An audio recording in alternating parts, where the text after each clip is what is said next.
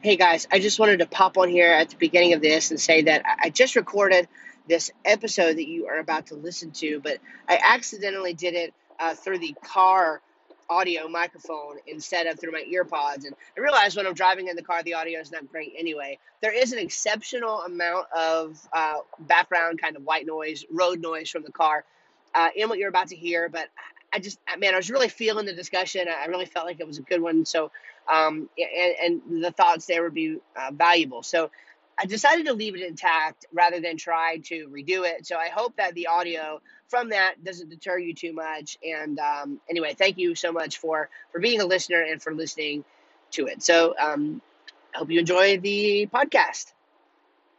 I'd love to briefly discuss something that bothers me, with respect to young earth creationism. It's one of my kind of passion subjects just because I really appreciate and love many of the people who are doing the detailed work in this area, the scientists and the theologians, and those who seek to preserve this tradition of understanding Scripture. And I do believe there are great theological reasons and traditional reasons and textual reasons to hold to this position, even though so many in this day are going away from it and leaving it for alternative views.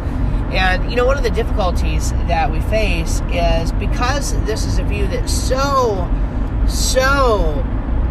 intensely pushes against modern scientific consensus, we get pushback that is, frankly, I think, a little bit uncharitable, if not a lot uncharitable. And it has to do with, all kinds of things, but, one of those criticisms is, young earthers, they don't even do science. They don't do real science. Young earth creationism is not science, whatever. You understand the nature of the claim there. For me, I find that very offensive. I also find it very untrue, just because, it's not. It's a misunderstanding of science. If you don't think that what a young earth creationist is doing is science, then you misunderstand science. You do. And in terms of how to cash that out and maybe how we should actually understand science and things of that nature, I would just simply invite you to go on to steveschramm.com and you can look up some previous episodes of my flagship podcast there where you will have a kind of an in-depth treatment of such a subject. I forget the exact episode number, but I discussed this issue twice from different angles where I kind of talk about how science is actually done and what science really is and how it relates to thinking about God's world. So I would encourage you to go check that out. But it's just frustrating because we have people who are committed young age creationists who, a lot of times those who go to work for or either start their own organizations promoting a young earth view do so only after having spent a lifetime being subject matter experts in professional capacities, many times secular professional capacities, and they are even recognized professionals in their fields, boasting high honors and, having authored books and textbooks and things that are considered to be authoritative in the fields to which they speak.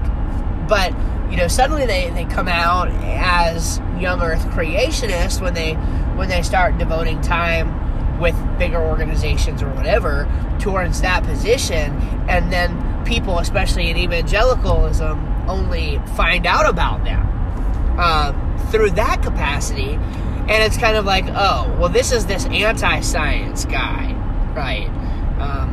And never giving any second thought to the kind of background experience they have, etc. I'm thinking right now of two guys specifically who work for Answers in Genesis, Dr. Danny Faulkner and Dr. Tommy Mitchell. both of these gentlemen, Danny Faulkner is a PhD astronomer, and Tommy Mitchell, who actually just recently passed away, was a medical doctor. And Tommy Mitchell has written numerous textbooks and been involved in numerous projects, many of those in his latter years with Androgenesis, but he also wrote a couple before that when he was in the full-time medical profession.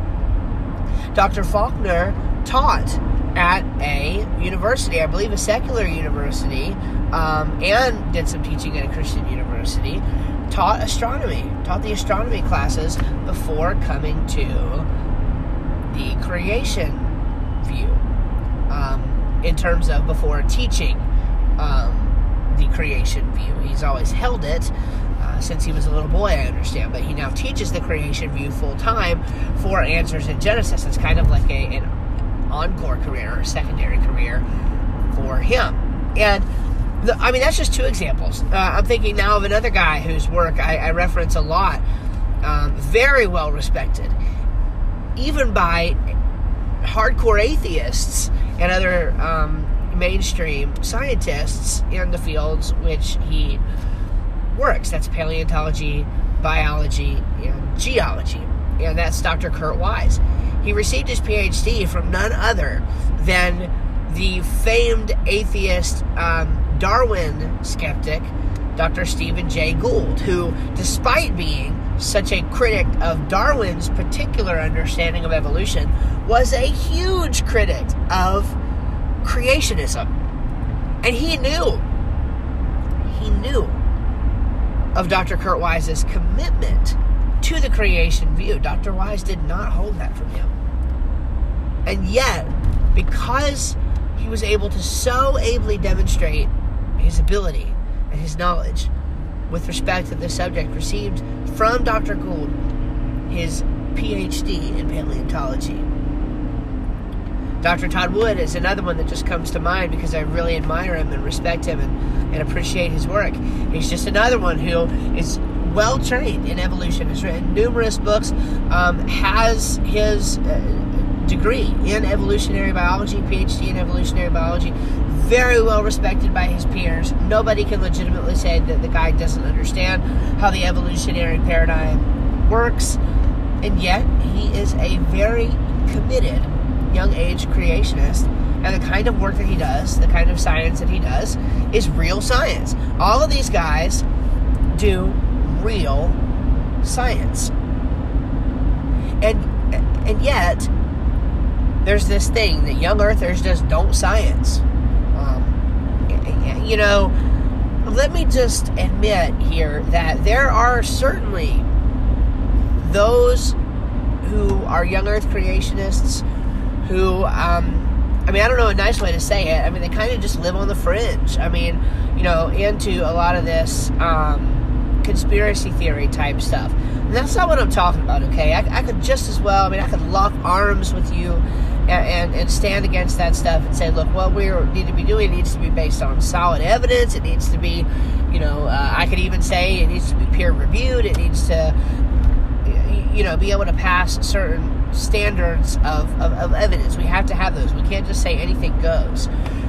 But at the same time, we do have to actually, evaluate the arguments and things on their face. We can't just ad hominem and say, oh, well, this guy's a flat earther, or this guy's a creationist, or whatever. We have to look at arguments and actually evaluate those to find out if a particular view should be given any credit. So it just seems uncharitable to me to say that young earthers don't science just because you disagree with their position. And a lot of times, somebody will just think they have this silver bullet, this magic bullet thing that says, oh, because of this, creationism is definitely false and can't be believed. I can't tell you how many of those I've heard, but every one of them that I have evaluated so far depends upon presuppositions that aren't included in a creationist worldview. What I mean here is you actually have to evaluate the creationist worldview on the assumptions and the models and other kinds of claims that would go into it. Okay, if you tell me that there was no global flood 4,500 years ago in the geological record, therefore there was no global flood, I already know that you don't understand the science. I already know that you don't understand how creationism works. I already know that you don't understand how it works to evaluate evidence in light of the broader paradigm. You're missing the point when you say things like that. Okay, that's just one example. There are numerous examples, but it's and this came out recently. We had a very helpful discussion to this point.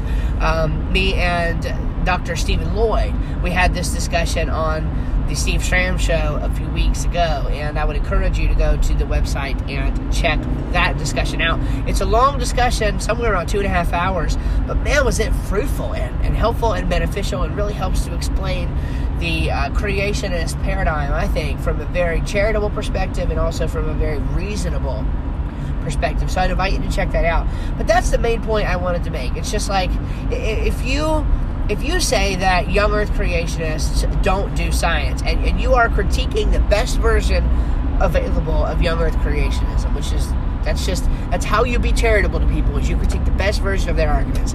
If you're doing that and can still say that you don't think what young earth creationists do is science, then I think you are either being uncharitable on purpose, or you don't understand how science works. And I'm sorry, but that's just my understanding of the issue. I mean, from all of the research and reading I've done, and I've read many different sides here, if you don't understand how to evaluate things within a creationist worldview, okay, I can understand that. There's modeling and stuff you're going to have to be willing to do, and most often only the people who are passionate about making the case for creationism are going to go that far.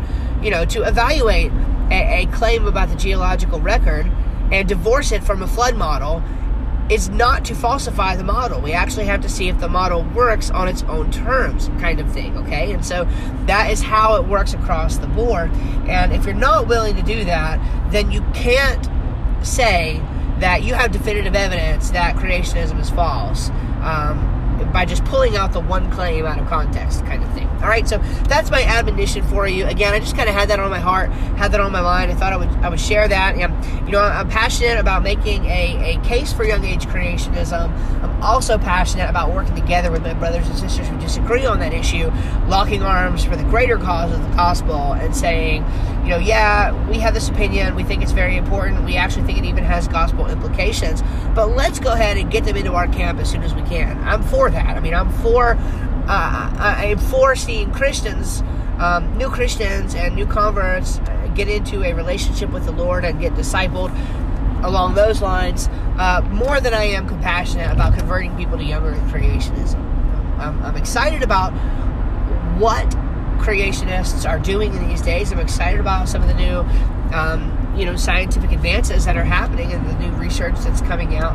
I am really excited about that, and I want to see people understand the view even more. But most importantly, I want to see people come to the Lord. And I think that when you have this infighting going on from either way, whether it's the intellectual snobbery towards creationism or whether it's the spiritual snobbery towards those who aren't young earth creationists, I think both of those are wrong and need to frankly stop. So if you are excited about the content that we create, if you'd like to see us create more content, I would love for you to become a supporter of ours on Patreon. That's called becoming a patron. You can go to steveschramm.com and look in the ministry tab and click on the donate button right there, and that will take you directly to our Patreon page, or you can go to Patreon, that's patreon.com/SWSchramm. We would love to have your support. There are lots of cool benefits, and you can actually support for as little as $1 per month. So I would love that, and if you would consider doing that, we would certainly appreciate your love and your support. And worst case scenario, nothing else, just continue listening and become a subscriber to the content that we put out. It's our pleasure and our honor and our ministry to do this for you. So God bless you. Thank you for being a listener, and we will see you on the next one.